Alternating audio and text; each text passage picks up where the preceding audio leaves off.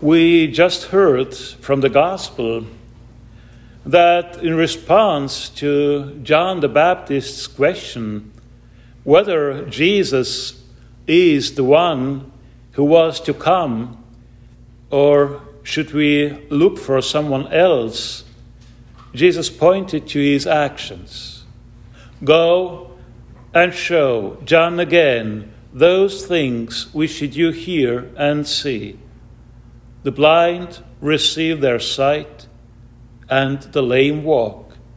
The lepers are cleansed, and the deaf hear.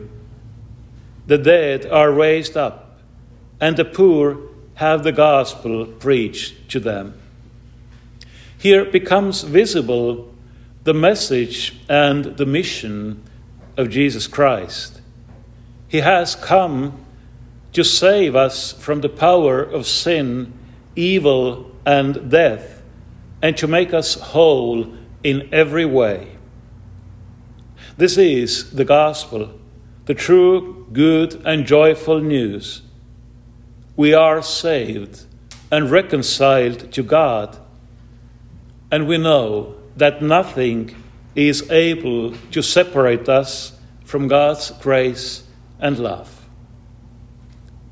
John the Baptist, who now imprisoned, sent his disciples to Jesus, was in the service of the same message and mission.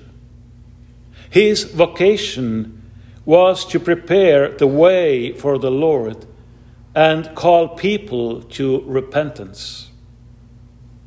Since Jesus himself calls John the Baptist a prophet, and even greater than a prophet, it is interesting and important to see what his preaching was like and about.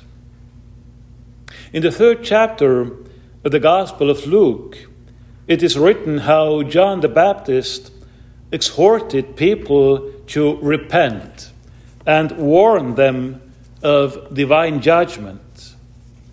Among other things, the Gospel speaks about how different people came to John with a question of how they should live so that it would be right in God's eyes.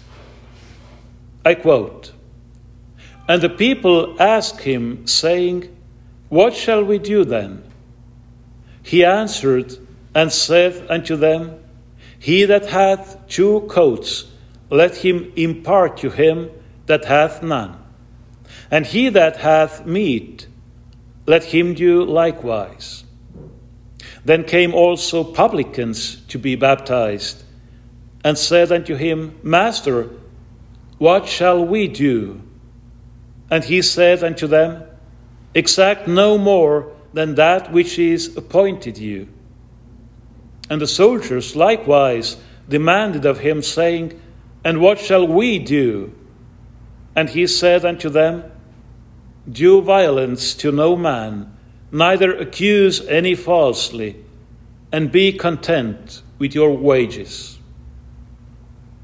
I see here not only 3 different groups of people, but rather 3 different levels of moral life, which concern everyone and exist side by side in many of us, often even interwoven with each other. The first of these, the lowest, is that represented by the soldiers in the Gospel. John the Baptist tells them not to do violence or injustice to anyone. This is the first and most obvious thing.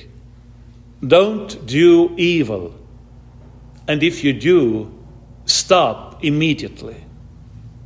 I remember a conversation from my early youth with my uncle, who was an internationally known and respected military historian and probably one of the world's best experts on the Napoleonic Wars. In a few days, it will be 20 years since his death. He was not even 50 years old when he died, probably killed by Russian counterintelligence, as he was also one of the most important people in shaping the defense strategy of our country. Our conversation dealt with the Estonian War of Independence in 1918 to 1920. While Soviet Russia was more successful in the first months of the war, from January 1919, the Estonian Defense Forces pushed the Russians out of Estonia quite quickly and moved the front deep into Russia's borders, thus making Estonia almost the only country in world history that has militarily defeated Russia over the past centuries. At the beginning of 1920, however, an armistice was first made with Russia, and a little later a peace treaty was also concluded, and the Estonian troops withdrew to the borders of our own country.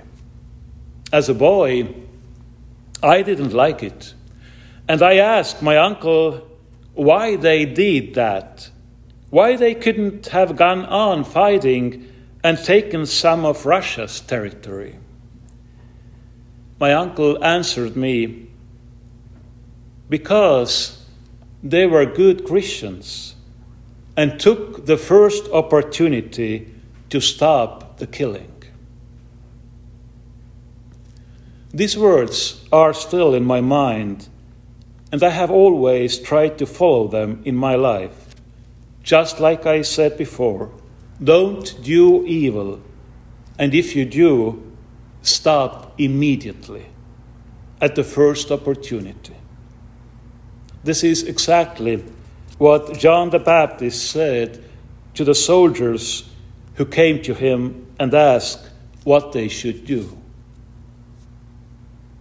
The second level of moral life is that which is represented in the gospel by publicans. That is, mostly quite unjust tax collectors who had sold themselves to the service of the Roman occupation regime and were therefore considered public sinners. To them said John the Baptist, "Exact no more than that which is appointed you." The publicans were not violent like soldiers, nor can it necessarily be said that they did something evil. Yes, they did something that many people disliked, but it was still prescribed by law. And if they had good will, they could avoid corruption while doing their work. If the first step in our moral life is to immediately stop doing evil and abstain from injustice, the next step is to fulfill our duties responsibly and without seeking personal gain through corruption. If we evaluate in this light what we often see in our society, especially in the political and financial spheres, then we must unfortunately admit that around us there is a lot of the mindset of publicans who pursue their personal corrupt gains. And there is also a lot of arrogant thinking that I am allowed everything I want and can do. The moral way of behaving is that even if you can do something for your own personal gain, even if it's within the law, you don't have to do it, at least not all the time, especially when it is done at the expense of other people. As it should go without saying that doing anything that might humiliate or harm others should be completely out of the question. The third level of moral life is manifested in what John the Baptist said to those who were actually the first to come to him. He that hath 2 coats, let him impart to him that hath none, and he that hath meat, let him do likewise. This means that we must not only refrain from evil and the pursuit of unjust gain, but the truly virtuous person is one who is willing to do more than what he is obligated to do, and to give up something that is rightfully his. At this point, I can praise the United States of America, which has been and is still the number 1 most charitable nation in the world. According to research, 42% of Americans volunteer to help some charitable organization. 61% of Americans have donated to a charity, and 72% of Americans are ready to help a stranger. This is definitely a mentality to hold on to and be thankful for. It is not something that we should boast about or that makes us better human beings or better Christians than others. However, it is something that shows that we are serious about being Christians and human beings. Because this is the central message of our Christian faith. No, not that we should be nice to each other, but that God himself has done and continues to do immeasurably more for us than we need and deserve. Jesus says in today's gospel, "And blessed is he whosoever shall not be offended in me."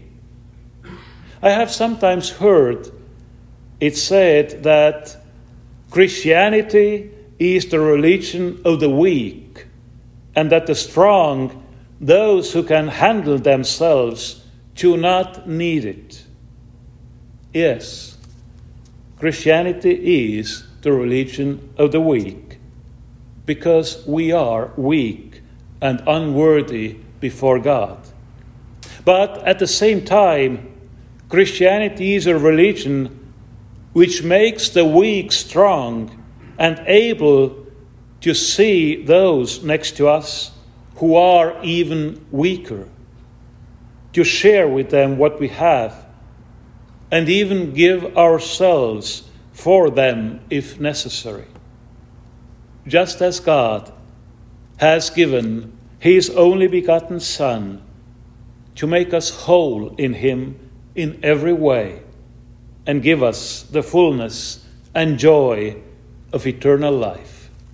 In the name of the Father, and of the Son, and of the Holy Ghost. Amen.